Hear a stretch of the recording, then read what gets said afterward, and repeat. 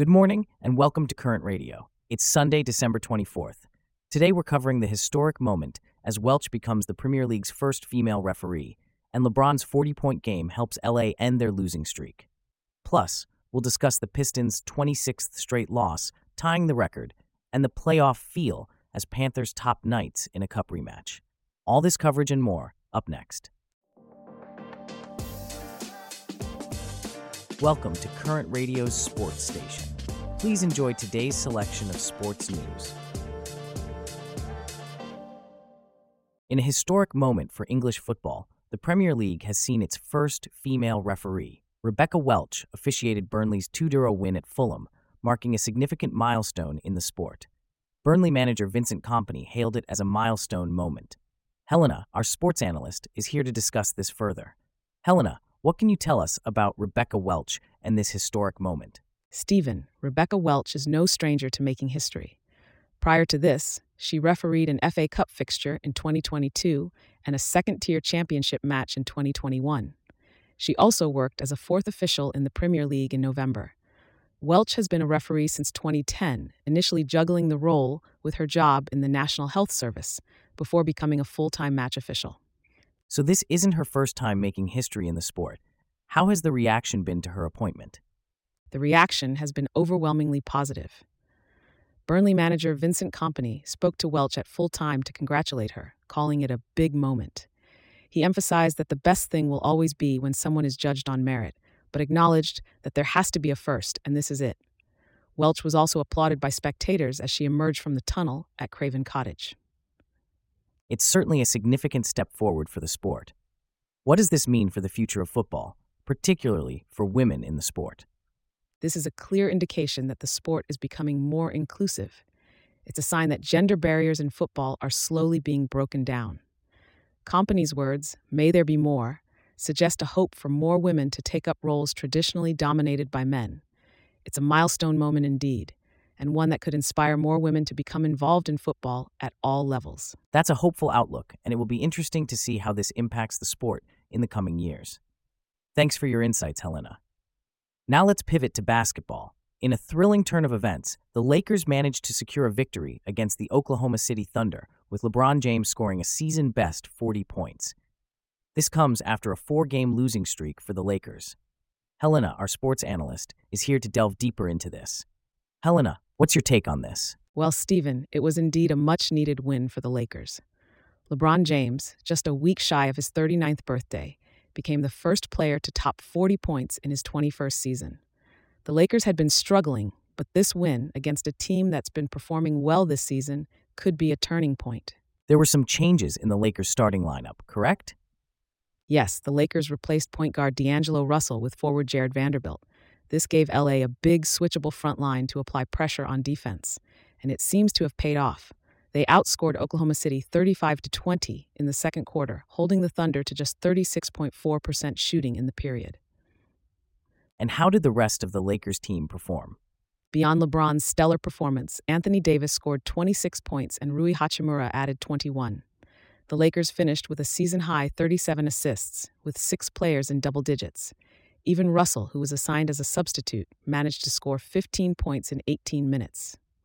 It seems like the Lakers are back on track. What's next for them? They have a big game coming up against the Celtics on Christmas. However, LeBron James is looking forward to a day off before that. As he put it, "All I care about is tomorrow's day off.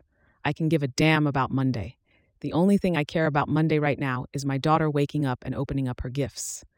So it seems like the Lakers are taking it one day at a time. Well, it will be interesting to see how they perform in their upcoming games. Thanks for your insights, Helena. Now, shifting from a victory to a streak of losses, the Detroit Pistons are going through a rough patch, to say the least. They've just matched the NBA record for the longest losing streak in a single season with their 26th straight loss.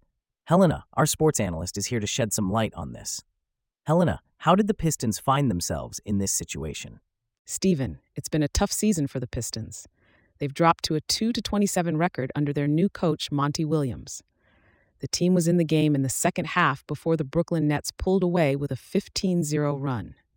The Pistons haven't won a game since October 28th, which is quite a slump. So, They're now on par with the 2010-11 Cleveland Cavaliers and the 2013-14 Philadelphia 76ers. What's the mood like in the Pistons camp? Well, Stephen, it's understandably somber.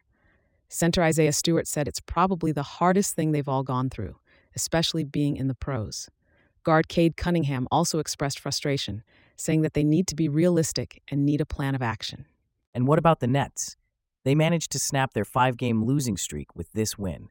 Yes, the Nets had a strong performance with 7 players in double figures. Mikal Bridges led the way with 29 points, 7 assists, and 6 rebounds.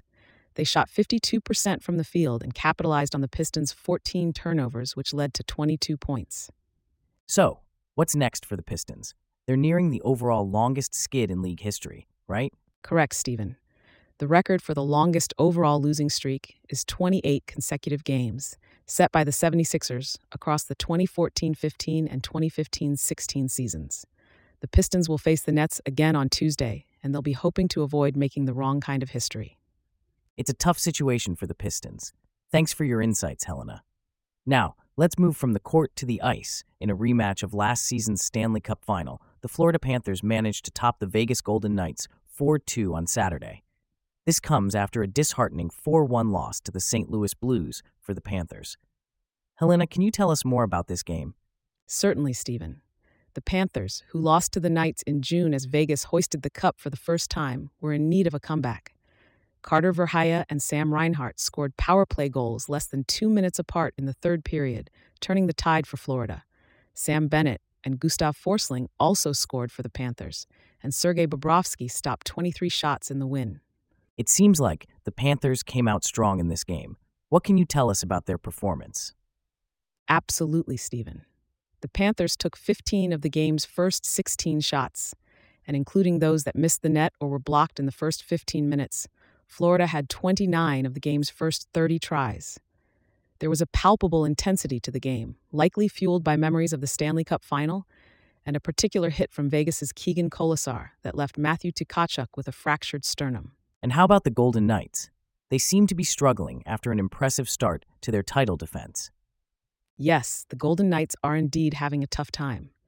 They matched a season worst by losing their third straight and are just 10-9-4 following an 11-0-1 start to their title defense. Mark Stone and Pavel Dorofeyev scored for Vegas, but it wasn't enough to turn the tide. Yuri Patera, starting in place of injured Adin Hill and Logan Thompson, stopped 38 shots for Vegas. So, what does this win mean for the Panthers moving forward? This win is a significant morale boost for the Panthers, especially after their recent losses. It's a testament to their resilience and their ability to bounce back. Verhaeghe's goal just 17 seconds into a power play put Florida on top for good, and Reinhart provided the insurance tally about 2 minutes later. This kind of performance will certainly give them momentum as they move forward. It will be interesting to see how both teams perform after the Christmas break. Thanks for your insights, Helena. And with that, we conclude our stories for today, but rest assured, Current Radio will be back tomorrow with more updates.